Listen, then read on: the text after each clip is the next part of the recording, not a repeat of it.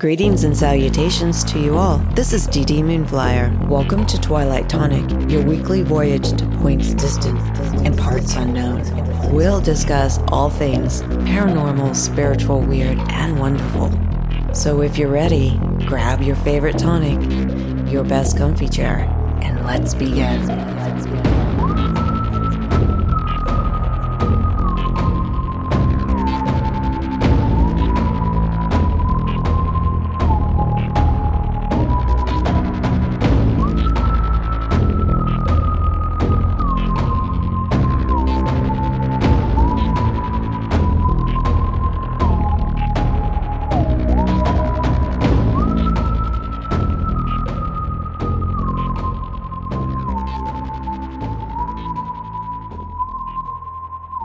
Tonight, as always, on Twilight Tonic, I have the most amazing guest, and I'm truly honored to have these two gentlemen here. Years of experience, and not to mention the new book that's out called Mimics the Others Among Us. So excited about this book. It's on Amazon, by the way. Tonight in the house, we have Tim R. Swartz, an Emmy Award-winning television producer and videographer, author of Gift, The Talking Mongoose, one of my faves, Alien Artifacts, The Lost Journals of Nikola Tesla, and he's also a fellow podcaster on Paracast. And then tonight we also have Paul Dale Roberts in the house. He was an actor. Interesting fact, he was a professional dancer at one time too. He is a paranormal investigator of all things, UFOs, cryptids, ghosts, demonology. He does house clearings. He's an author of many books, and they're on Amazon, and they are very interesting. I highly recommend them. He also has written articles for Costa Rica Times, Phenomena Magazine, Paranormal Underground. He also is a co-owner of Halo Paranormal Investigations, NPI International. Guys, welcome tonight. Thank you so much for coming on. Yeah, thank you. Thank you very much for having us on tonight. You're welcome. Yes, thank you. Thank you. So guys, this is a very interesting topic to me. Mimics. Oh my goodness, throughout history, they've been around. What is your take, and what made you want to get involved in this, write this book, and bring this to the forefront? Well, I'll take this one, this part first, DeeDee. The original idea for Mimics, the Others Among Us, and this is Tim Swartz speaking, by the way. Yeah. Came to me because of a book that I bought and still have, believe it or not, so many years ago when I was just a young teenager. Got it at a drugstore back in the days when you could actually buy decent nonfiction types of paperback books at drugstores. And this was a book written by John Keel, and it was called Our Haunted Planet. Oh, now, wow. Yeah, in this book, and it's just kind of a plethora of just all kinds of interesting stories, from, UFOs to cryptozoology, ghost hauntings, what have you. But there's a section in there where it starts out with a chapter called Mimics of Man. And it really is just a couple of paragraphs, and John uses it as a kicking off point for other aspects of that section of the book. But John speculates that perhaps there are creatures living among us, and John's original idea was he was referring to like physical creatures that are mimics of man, that possibly live amongst us, say like in large cities. They're able to, kind of blend in. They'd be loners or hermit types of people, and, would be considered, eccentric, by neighbors or people who run into him, but look close enough, like a normal person to blend in. But John speculates that these things may not be entirely human. Right. Now you look at Mother Nature, and there's all kinds of examples of mimics of other species. Usually, either say a predator who tries to look like something else in order to get something to eat, or prey that looks like something else, so in order not to get eaten. Mm-hmm. And John kind of takes this and says, well, what if, why should the human species be any different? Do we really think that we are at the top of the food chain? And, he says that, maybe these things are completely different species that look like us in order to either prey on us or to not be preyed on by us. And that's what got me thinking about the book that all of us eventually ended up writing, called Mimics the Others Among Us. If you look back throughout history, there are thousands of examples of humans interacting with other beings, creatures, whatever you want to call them, that look human, maybe have gone by names such as gods, angels, demons, fairies, spirits, what have you, and either look like us because they do look like us, or they can look like us, like shapeshifters or something like that. Right. So you take that into more modern times, where the UFO phenomena has kind of superseded a lot of these old ideas and beliefs about these types of creatures who have interacted with humanity for all of these centuries. And, people may not believe anymore in, angels or fairies and the like, but the idea of extraterrestrials, maybe that look human, could be more possible. So with this book, we try to examine all of this, all of these different ideas, from the idea of gods or spirits or fairies to crypto creatures, things that maybe are within our family tree that are still hiding amongst us somehow, to the idea that, well, maybe there could be, human-looking extraterrestrials. So I just put this idea out to all of our authors, Paul being one of them, and told them, here's the idea, take the ball and run with it. And boy, we got some excellent chapters. Oh, I bet. It's really interesting. One of the first things, a couple things that come to my mind are like the Nordics that you hear about, the creepy black-eyed children. Oh, those things scare me to death. All of those, as soon as when I first picked up the book, that hit my head like very quickly. Yeah, those are some excellent examples of these types of things, whatever they are. And we try to make it a point that we're not here to offer any conclusions or belief systems or anything like that, because we really don't know. Right. The only thing that I think that all of us as writers can definitively say is that humanity has interacted with other intelligence for thousands of years.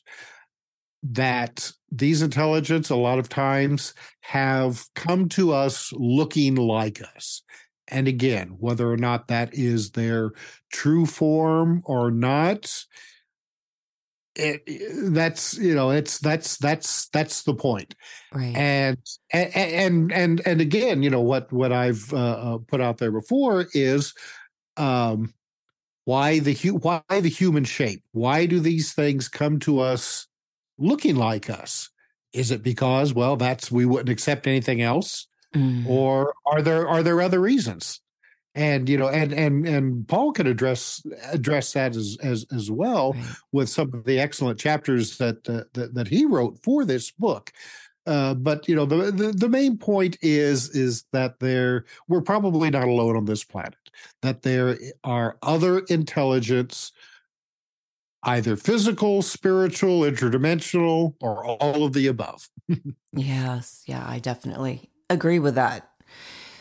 So, if they're coming back in human form, do you guys believe it's easier to deceive us that way? Because you hear of people missing every day.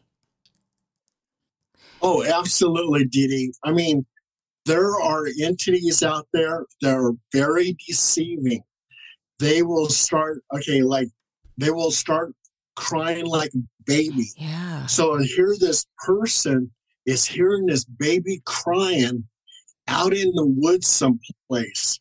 So he follows that sound. And when he gets there, he's attacked by some kind of strange entity. So, I mean, even myself, I've experienced that. And my brother, my brother Joe, he went to St. Lucia and he heard stories about the T-Bolum. And the T-Bolum is like a little devil. Oh. And it is known on this island that it will imitate the sounds of a baby crying. And this one gentleman who actually encountered this T-Bolum, the little devil jumped on his chest and was trying to like suck out his soul. And this is what he was claiming. He shortness of breath, and he felt like he was ready to die. And somehow he managed to get away from this little creature.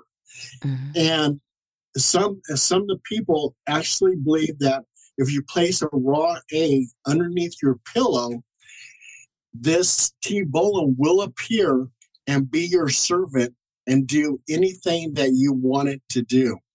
And these people in St.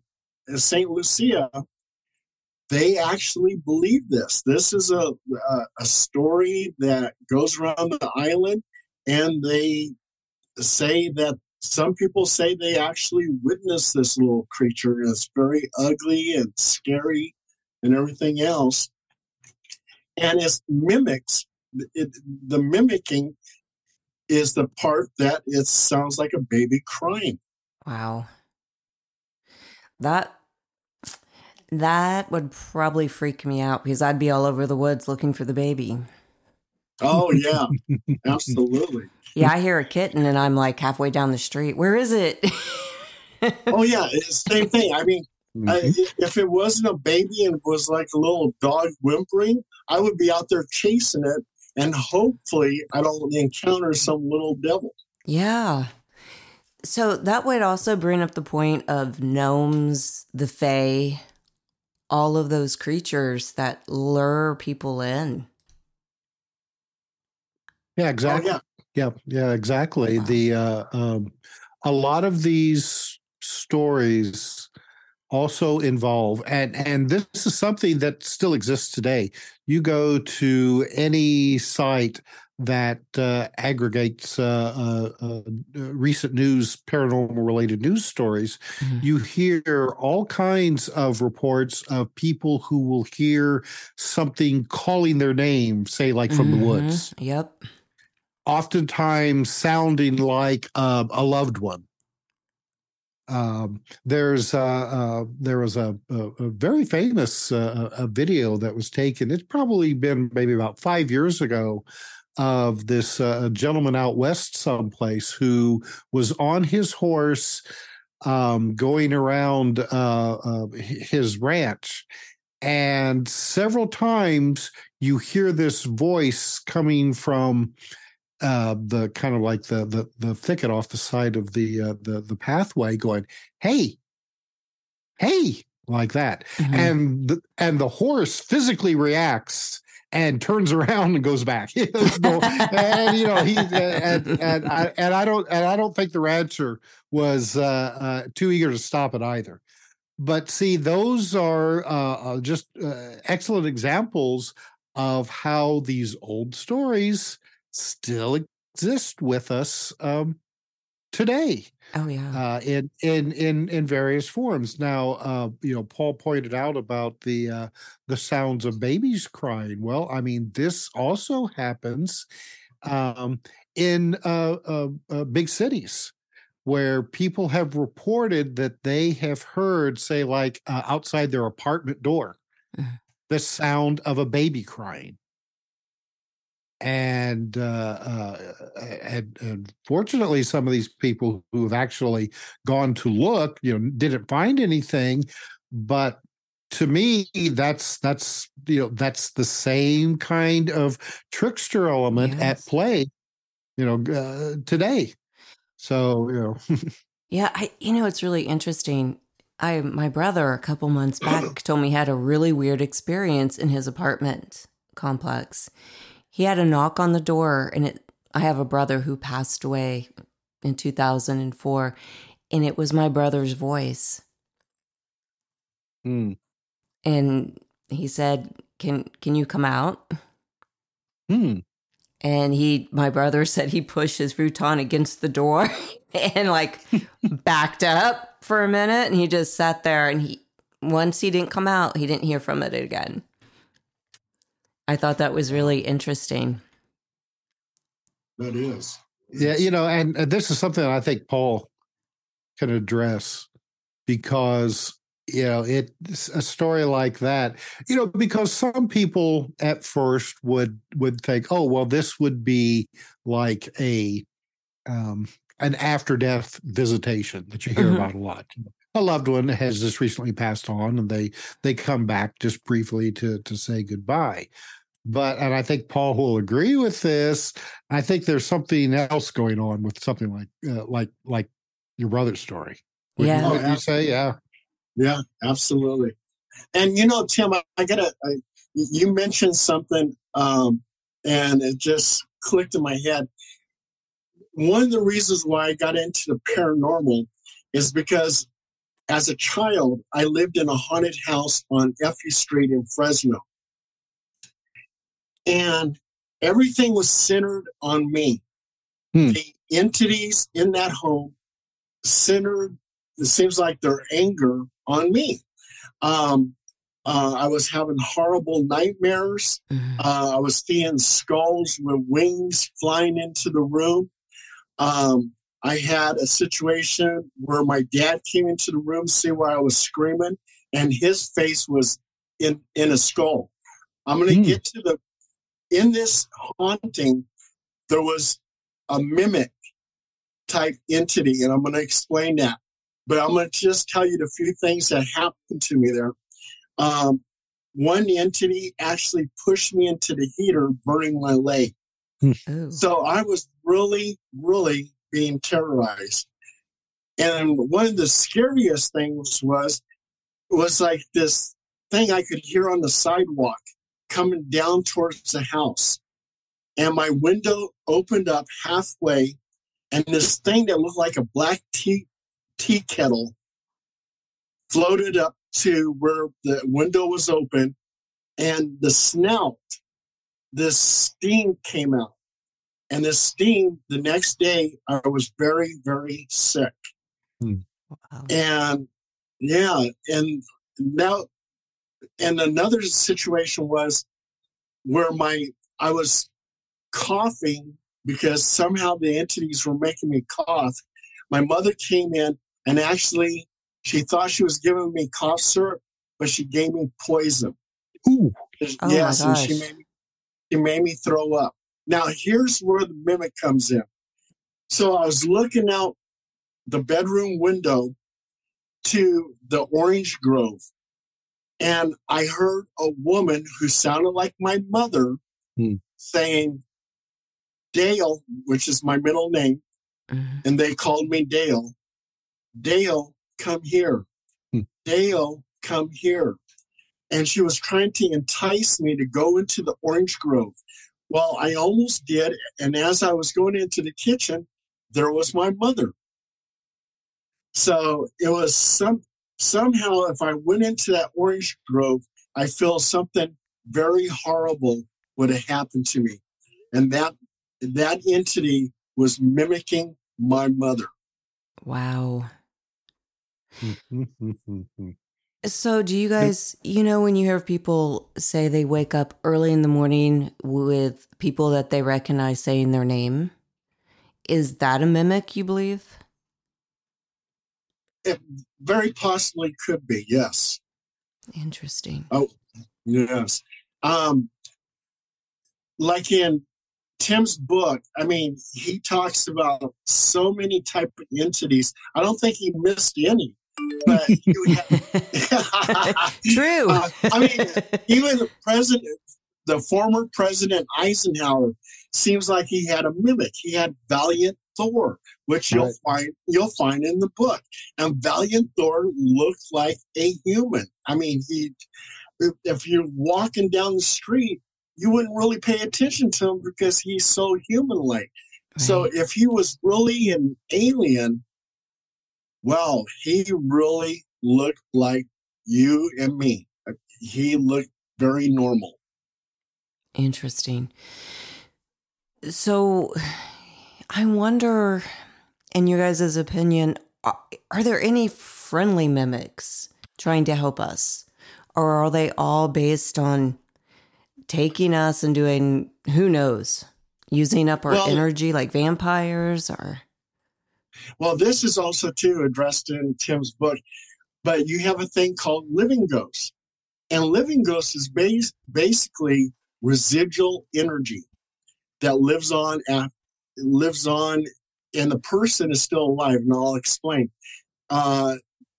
In Chicago, Illinois, and I think it was in 1974. This couple moves into this house, and around about 2 or 3 o'clock in the morning, they would see a male entity manifest and walk over to the couch, and then a female would manifest. And as he approaches the female and gets right up to her, he starts slapping her. Mm-hmm. And then all of a sudden they dissipate. They just disappear. Wow. So this happened about 3 or 4 times. So they go to a block party, and the host is over there saying, yeah, we do this every year. Here's our photo album. Here's some of the pictures of our past events. And so the lady starts looking through the photo album, and she gets to this one picture. She goes, oh my God, those are the ghosts in my house. And the host looks at her and goes, what? What are you talking about? She goes, these are the ghosts in our house. We see them. They manifest in our house, and the man is hitting the woman. He goes, wait a minute. He goes, I know this couple. They had the police over at that house all the time. They always had domestic disputes. They finally got a divorce. She lives about 5 blocks down the road, and he lives out of state, and they're very much alive. Wow. But this was a case of living ghosts. People who are still alive, but their energy, they blasted so much negative energy into the atmosphere that this replays itself over and over and over again. It's not intelligent energy. It's just something that replays itself.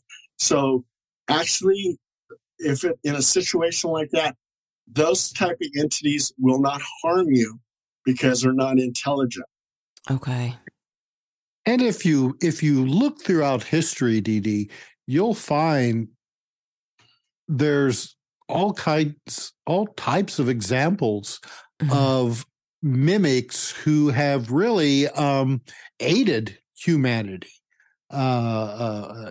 helped pull us along, so to speak. I mean, there's all kinds of ancient stories of the gods Right. as they referred to, who would, either come down from the sky or out of the sea or, from caves, all kinds of different places, who would look like us, but perhaps would be, glowing or just look different enough that people attributed them to being spiritual beings. In medieval times, when alchemy was a big thing and everybody was looking for the philosopher's stone, the potion that would be able to turn, say, lead into gold, then you would have these mysterious men in black who would show up at somebody's laboratory and give them instructions on possibly how to create a philosopher's stone.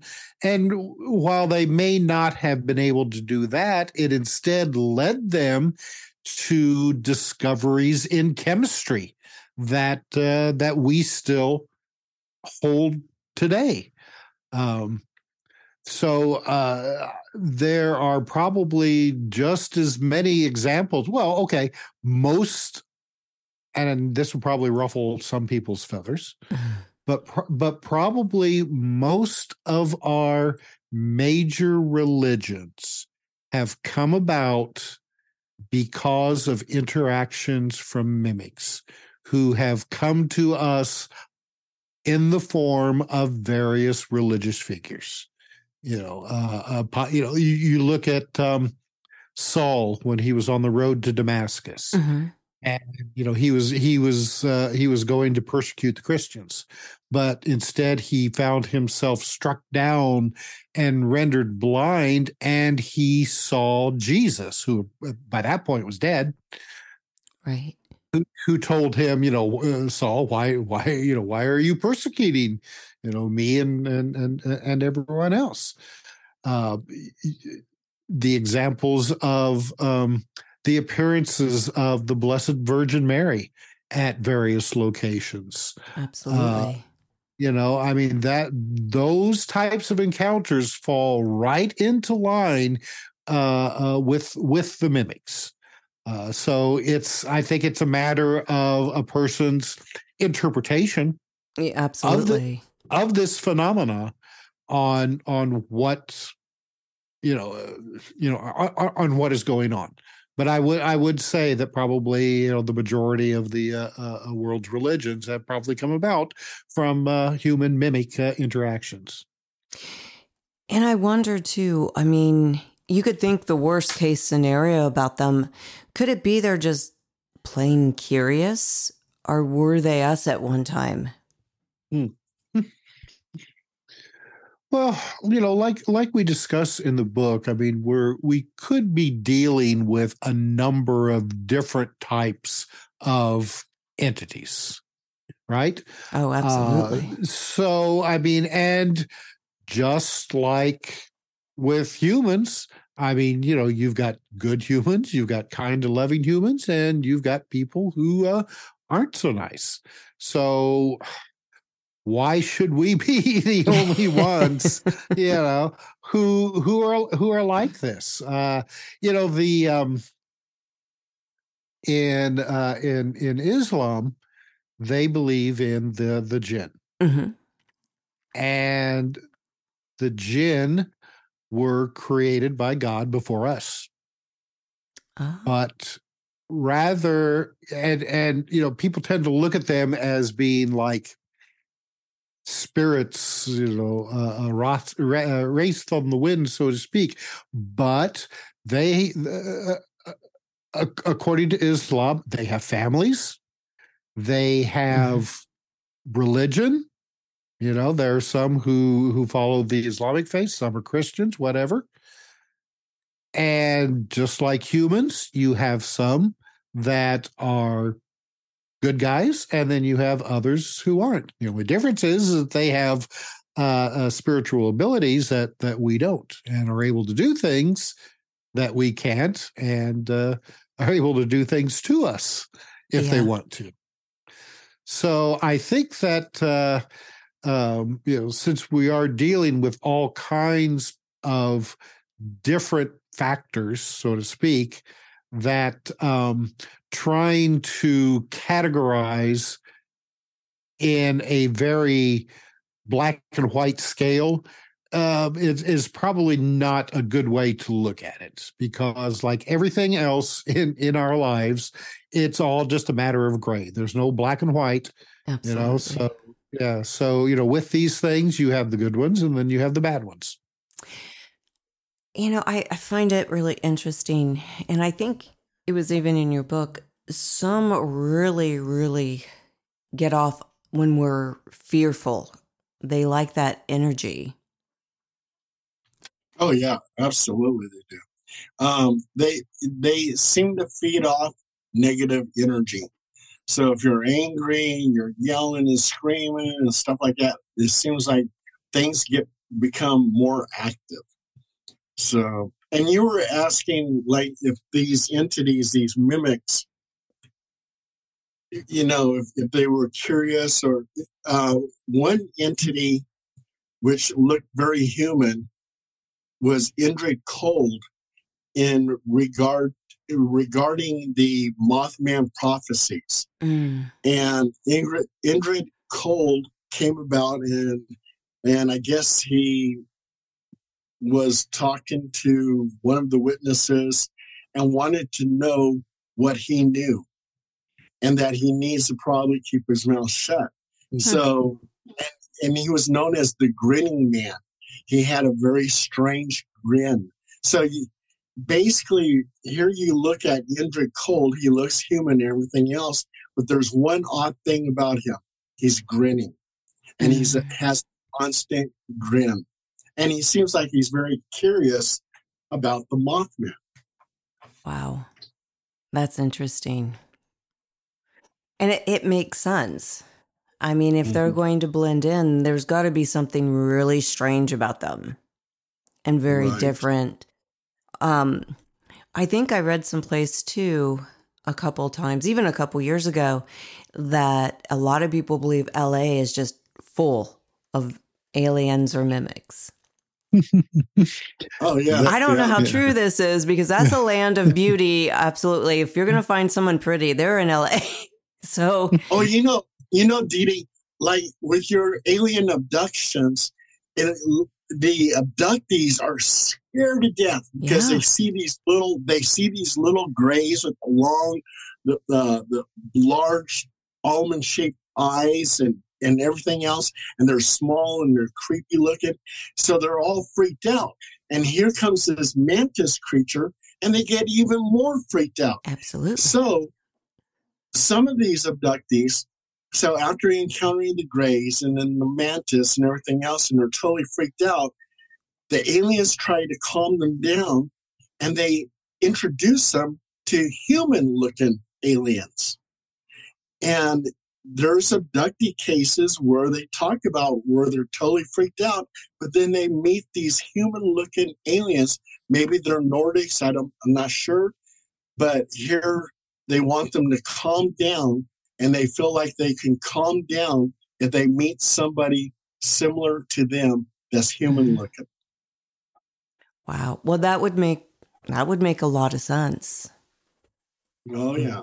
Yeah. There's we have a section in the book where the late Ingo Swann, who was probably one of the best remote viewers at the time, he was the guy who actually remote viewed Jupiter before the NASA, I think it was one of the Voyager crafts, got there.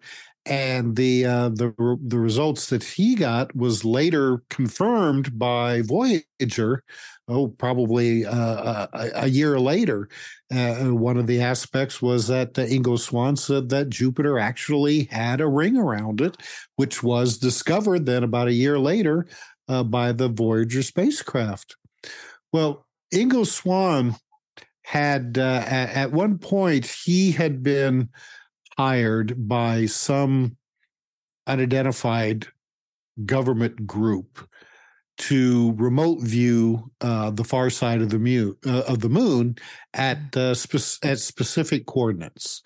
When he did, he reported dome-shaped structures and what appeared to him to be humans working on the outside of the moon without any spacesuits on. Oh, wow! But he said that while he was viewing this, that he became aware that they were aware that he was watching them, and he withdrew quickly.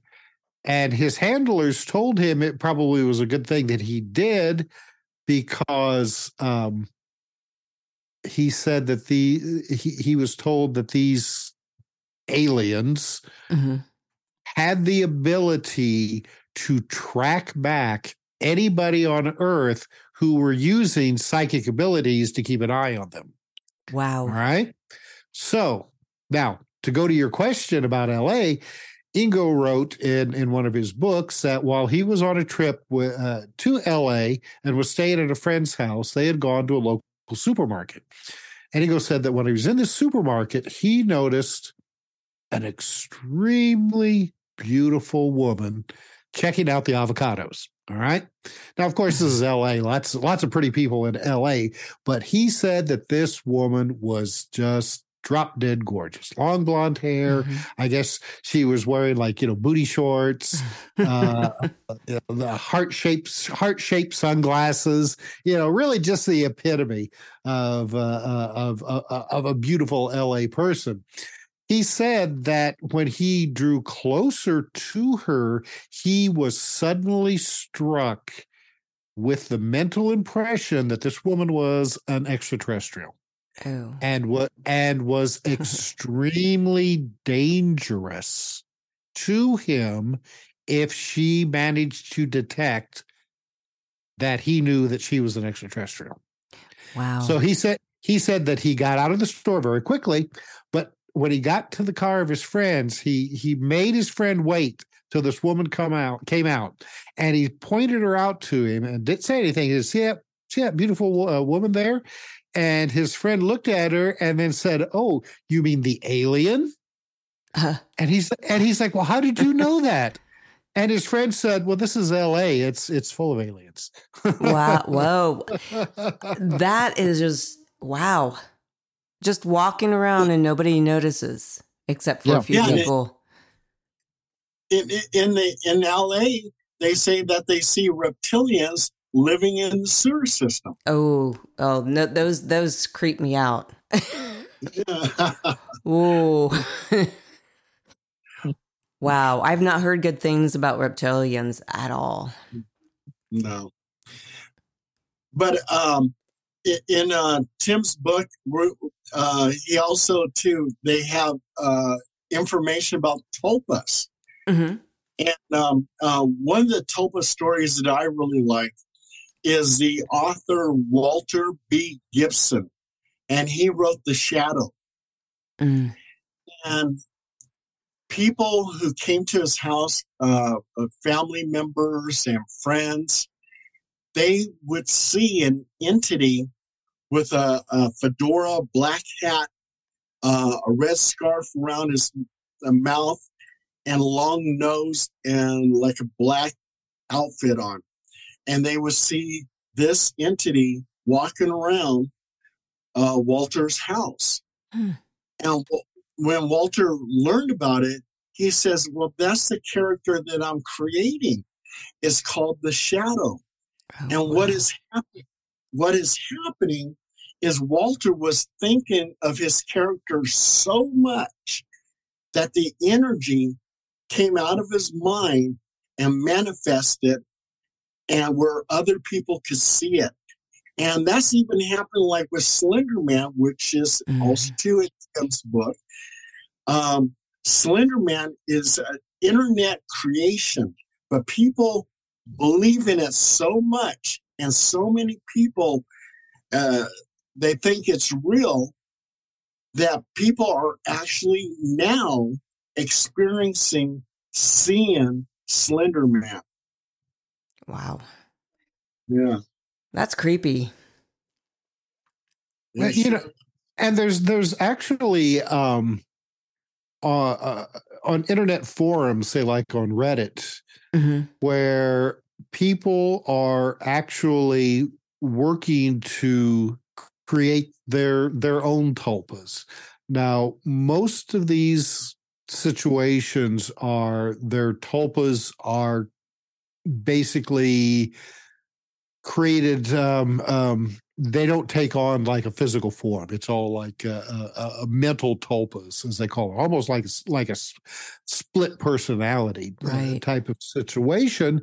But this is just really the first step towards creating a physical tulpa if a person is trained well enough to be able to do that. Yeah, and the ability to create a physical tulpa really does. I mean, that's you're talking about some really major mental exercises going on here that Right. most people really don't have the wherewithal to accomplish something like that.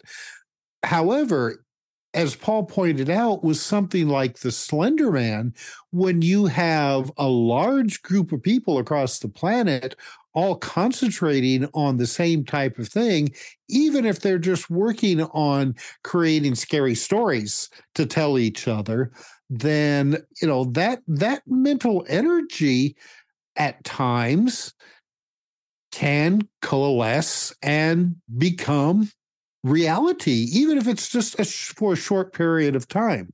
Wow. So, I mean, yeah, it is a possibility. Now, you have one of our writers, Paul Eno, Hmm. who is just a wonderful guy and has some just fantastic ideas along these lines, and Paul kind of envisions that we're living in a multiverse, Hmm.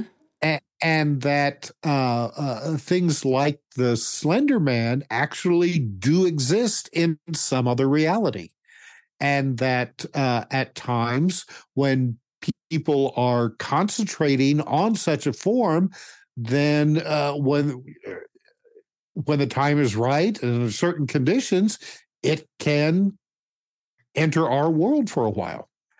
So it's a matter of whether or not all of these situations are the result of our combined mental energies, or if these combined mental energies are actually pulling something that's real from another reality Hmm. into ours. Kind of like it's almost like a knowing that maybe something like that exists on another plane. Like it's Yes. peekabooing around the corner. It's real, but it's from another dimension or Right. a Right. parallel universe, which I think is a fascinating and very interesting subject by itself. Oh yeah, well, I mean, and some of the examples that we read in this book, go along that line. Yeah. That some aspect of the others are some kind of you know other reality intrusions into our own, whether deliberate or accidental, because it does seem like some of these things do have the ability to enter our world Hmm. for a short period of time, do whatever, funny business that they're here to do and go back. Other situations seem to be almost either accidental or or maybe a situation where they're not even aware that they have left their world and gone into ours, Hmm. because we've seen similar examples of people who have gone out for a stroll, so to speak, and suddenly found themselves someplace that they're not familiar with. Seems to be maybe either like another time and another place, Yeah. and then just as quickly return back to their own reality. So I mean, this could be something that's happening all the time, not only in this world but in others. Yeah. And I wonder how many people have that happen, but don't know it. Or they have it happen and they don't want to say anything to anybody for fear that people think they've lost their mind. Oh, yeah. Well, a lot of paranormal people that experience something paranormal, they are so scared to tell the story. And I get a lot of calls on the paranormal hotline, and they said, I'll tell you the story, but please leave my name out of it. Right. Because they don't want to be dubbed as a crazy person, but like I said, Tim, he really covered there's so many entities that you're going to read about in this book. And Tim, I think he's got them all covered. It's amazing. And one of the things is one of my stories that he placed in there. I had a case with a lady named Gihanna, and she actually encountered the black-eyed kids. And she lives in downtown Sacramento, and she said that these two kids, little boys, would knock on her door and ask her if they can use her telephone. And they knocked on the door. Can I get a glass of water? Can I come in and get a glass of water? They kept on wanting to come into her house. And she thought they were really creepy because she said that their eyes seemed like they were all black, but they kept on putting their heads down so she couldn't really see. But from what she could see, it seemed like their eyes were black. And there was one incident that she had where she wanted to get away from them because they just knocked on the door. She gets in her car and she goes down the road. And 10 miles up the road, she just saw them at her house, but 10 miles up the road, there they are again. And they're looking at her car. And they're standing by a telephone pole. Oh, my. There's just no way that they could have traveled 10 miles on foot and beat her car to that location.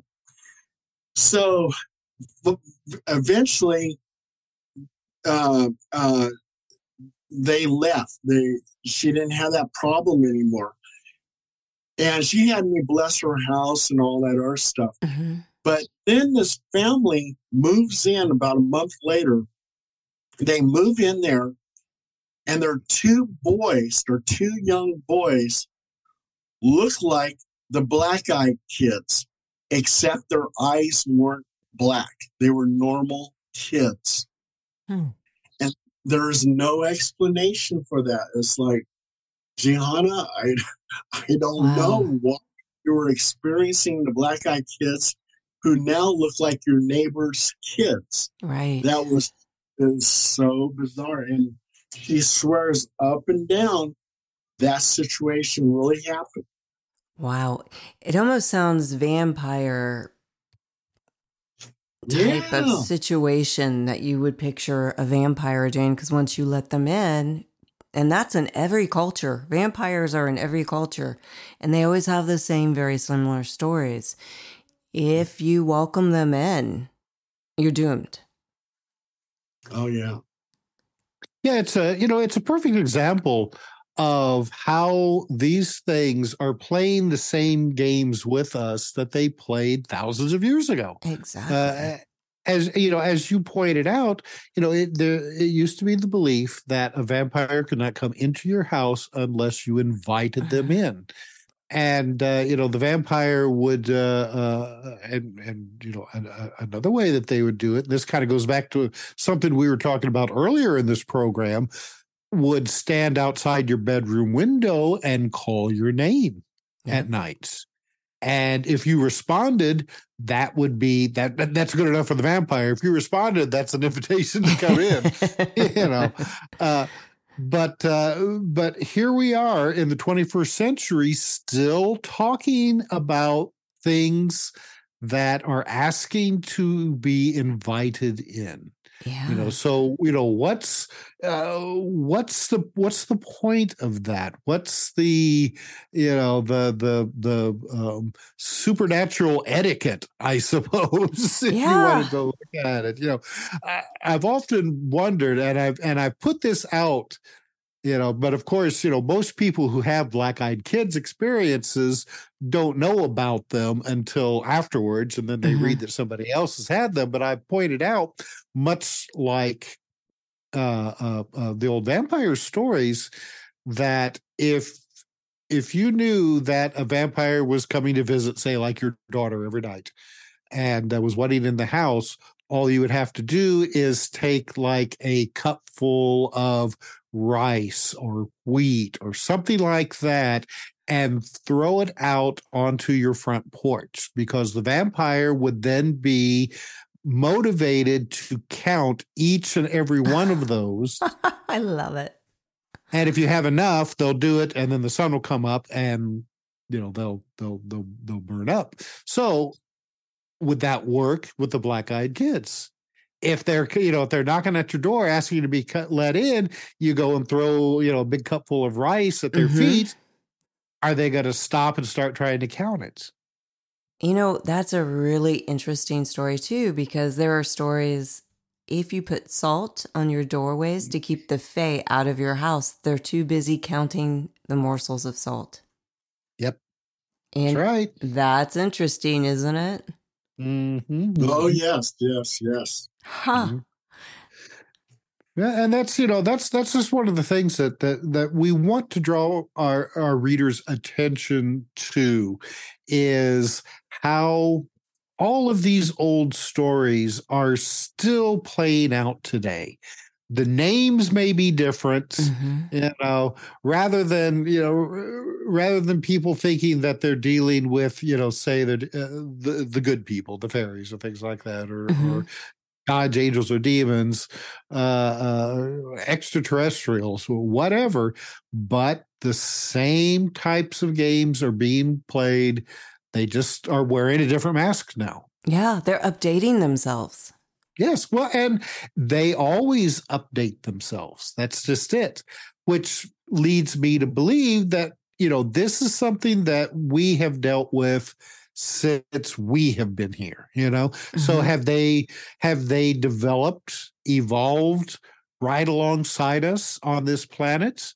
Which, I mean, one of the chapters, in the book, a couple of chapters actually, looks into the idea of Bigfoot and wild men.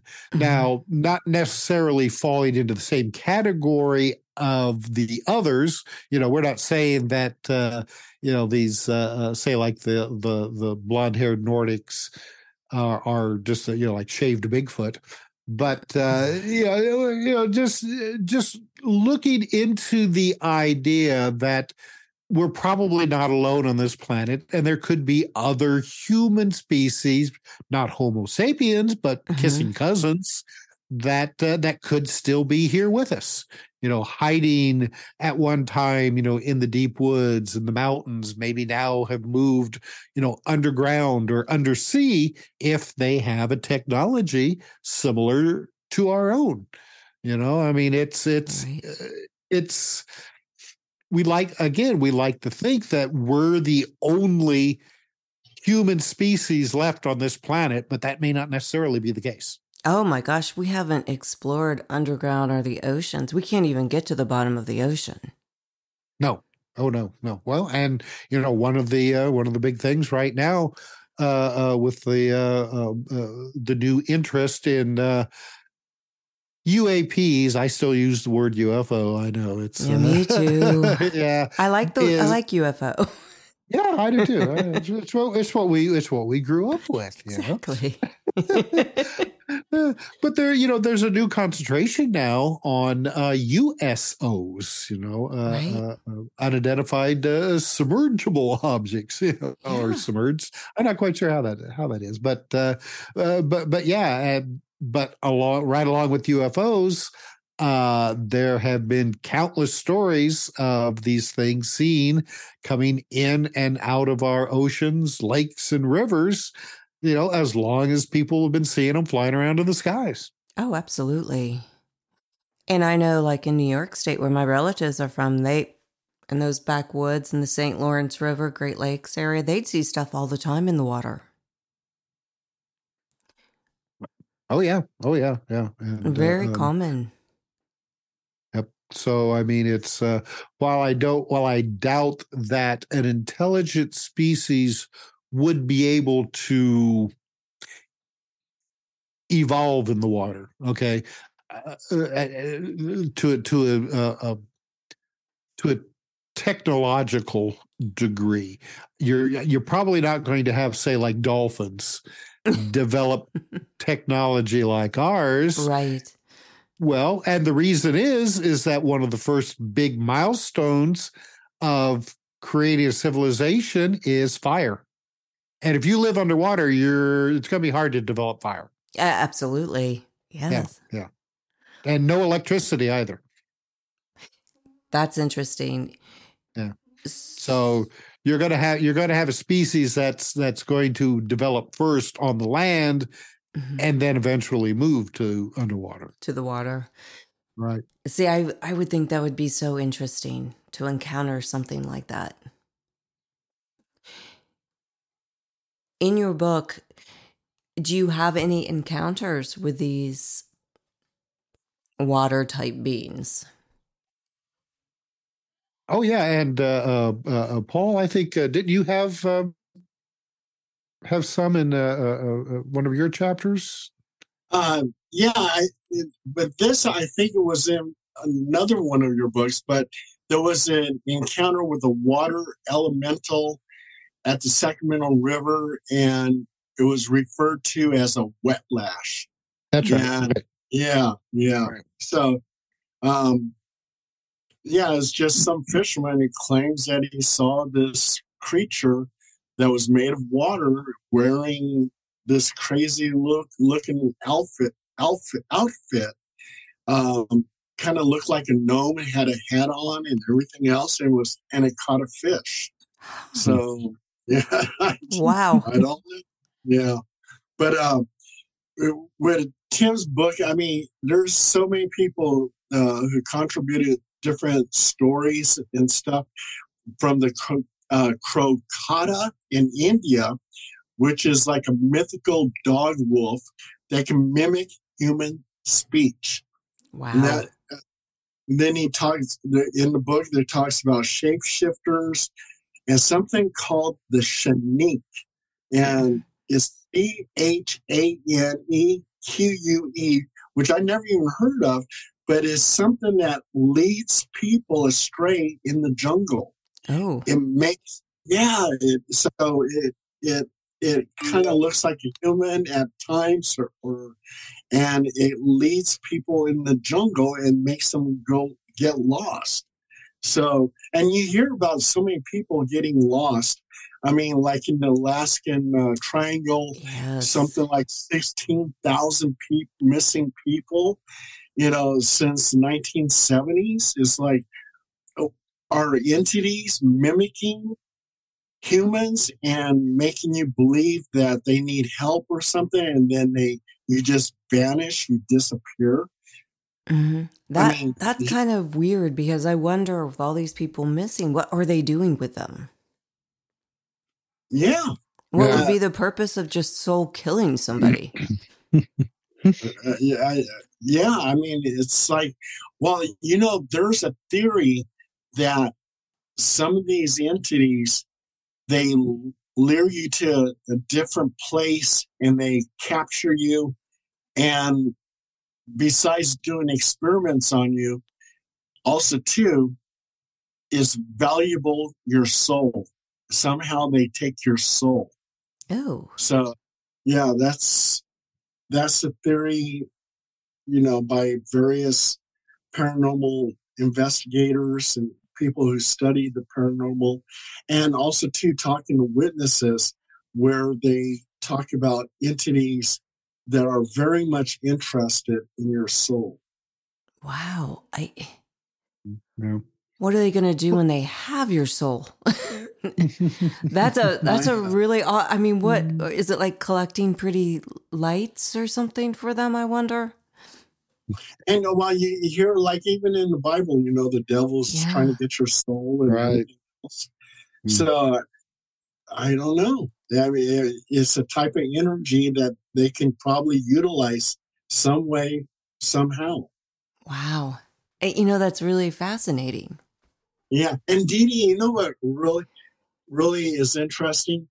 We ourselves as humans could be mimics. Because wasn't it God who was talking to his angels and says, we'll make man in our own image? True. So yeah, he did, and he didn't say in my own image. He said in our. Yeah, that's right. In our image, yes. Right.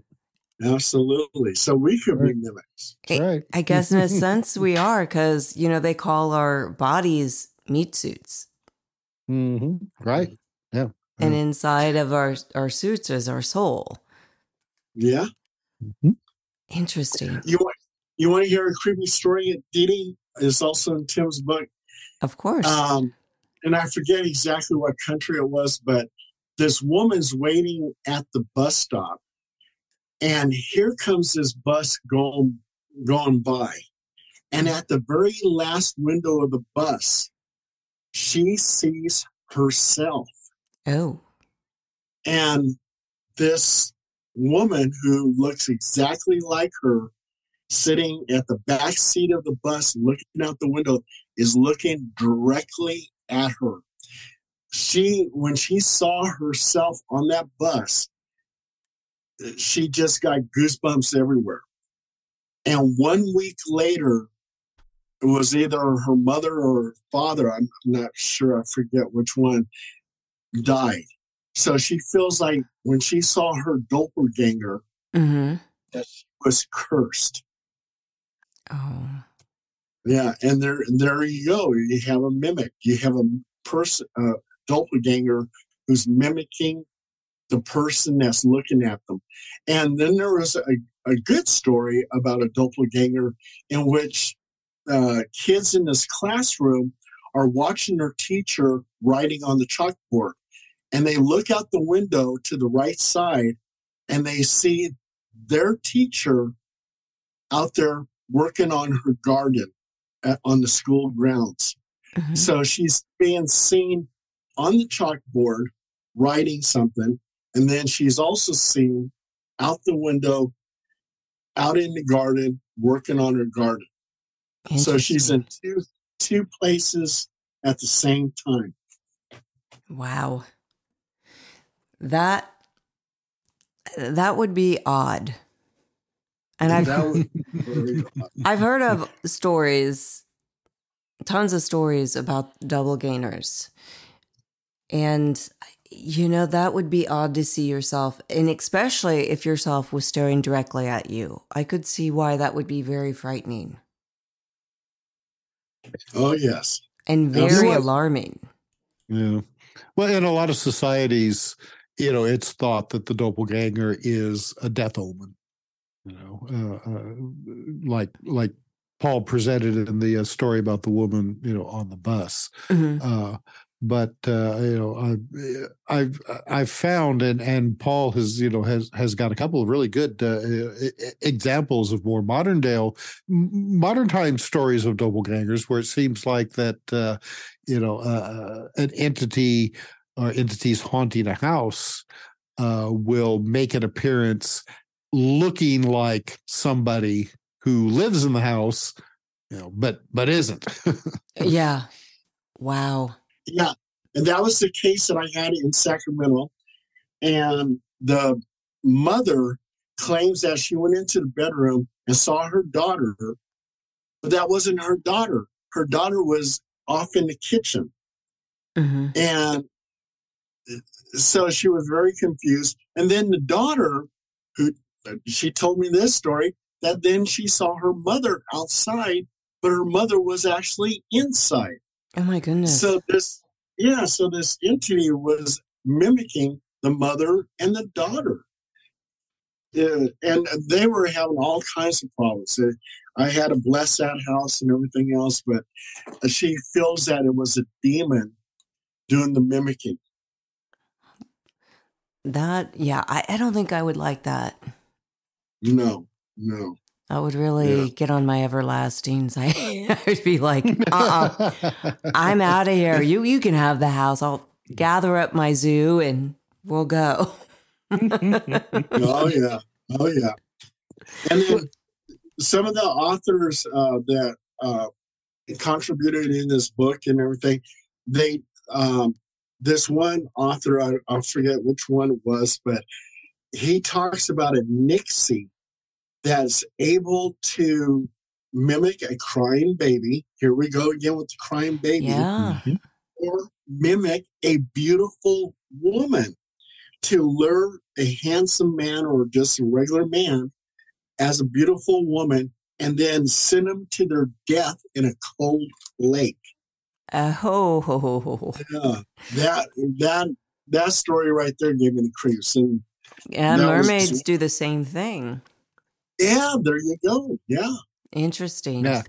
Yeah, we've got a number of examples of all kinds of different like water fae from various different locations too, all around the planet who all seem to enjoy doing the same thing, and that's luring people into the water to drown them. Now, some of these stories, which is interesting, and we've got several sections dealing with the whole sexual aspect of the others and people, but these water spirits seem to be very attracted to humans, to the point where they may originally intend to lure them to their deaths, but instead fall in love and actually get married, have children, until the time when I guess the sea starts calling them again, and they leave, leaving their human husband and oftentimes their children behind. But again, this is not something that you can find, say, like in one location. Scotland has all these stories, nobody else. No, you see them all over the planet. They have different names, but again, the stories are just so similar throughout the ages. Yeah, and that's what I find so interesting is every culture has these stories. The mermaid, the water nymphs, the vampires, Bigfoot, they all have those similar stories all over the globe. There's got to be something to that. Well, and not only do we see this all across the globe, but also throughout history. Yeah. So, you could see where if this was all taking place at the same time, where, even if you didn't have the internet or newspapers, television, things like that, stories would still get out there and travel around the planet, just by word of mouth fairly quickly. But no, you have these stories also occurring throughout time. Right. Which to me is very interesting, because most of the time then other societies who repeat the stories have no knowledge of other aspects from different times, different locations. Right. So guys, Paul, I have to mention something, Paul. Okay. I enjoyed your article about you being a professional dancer. And you were a professional dancer also. I was for 30 some years of my life. Yeah. Wow. Yeah. I was a dancer at one time. Yeah. I thought that was so funny when you said that. I was like, dancer, really? And then I read that article. I'm like, this is so cool.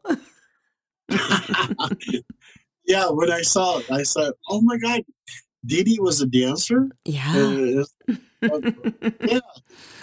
Yeah. I don't dance anymore, but back in the day. Yeah. Yeah, I traveled quite a bit in Turkey and had some really weird experiences in Turkey. So, Oh, really? Oh, yeah. I love Turkey. Beautiful country, beautiful Yes. people.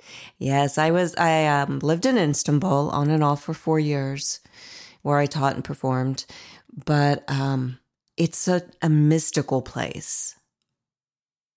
And oh yeah. oh, the food is so good. They didn't understand my vegetarianism very much, but they did try. They tried their hardest. They're very Well, nice people. DeeDee, I learned how to do the disco dance thing in Germany. So I was working undercover narcotics with the drug suppression team with the U.S. Army, Interesting. and I would have to hang out in discotheques, and I would mimic the dancers. How appropriate. And I became very efficient in dancing, and I danced 8.5 days, 205 hours for the Guinness Book of World Records. Held the record for about a month and was featured in Ripley's Believe It or Not. That's so cool. That is so awesome. That's hilarious. Yeah. Love it. I love it. As a little girl, I used to dream about being a disco dancer. Oh my God. Remember the solid gold dancers? Oh, yeah. The lady with the long braids. Well, I was mimicking John Travolta. Yes.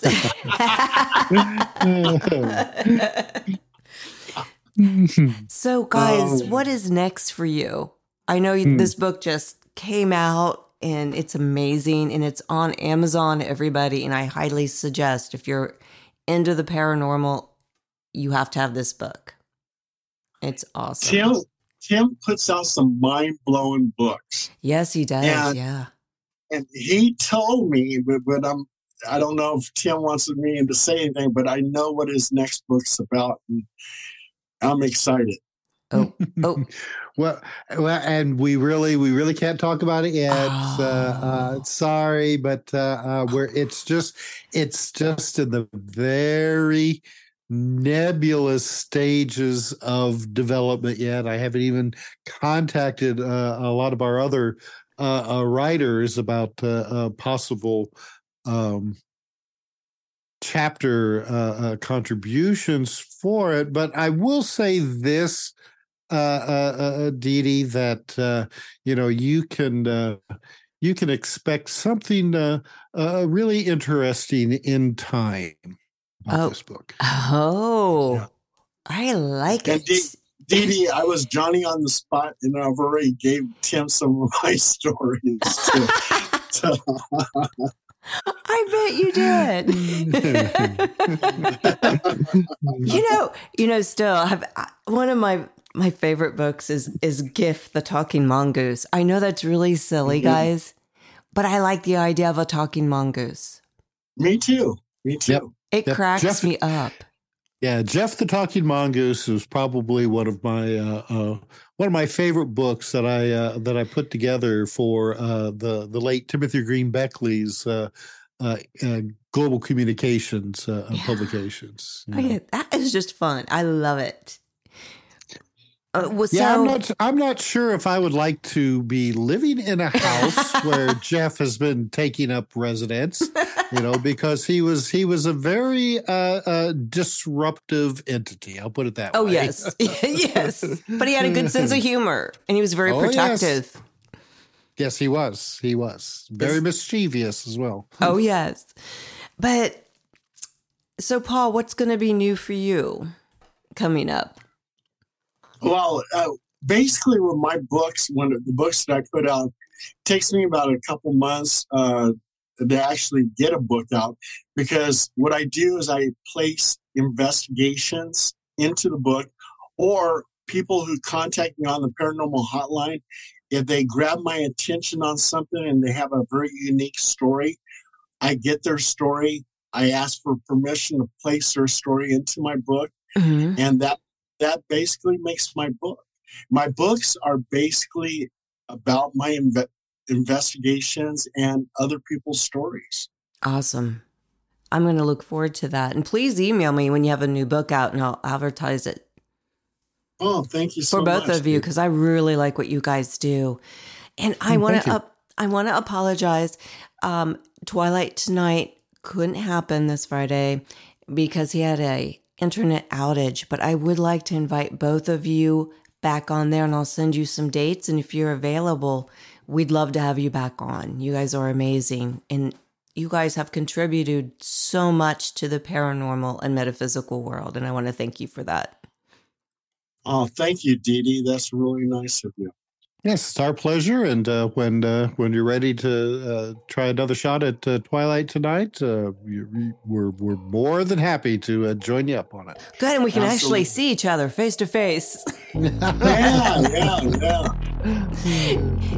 Thank you guys from the bottom of my heart, and I will talk to you again hopefully soon, guys, and have a wonderful night.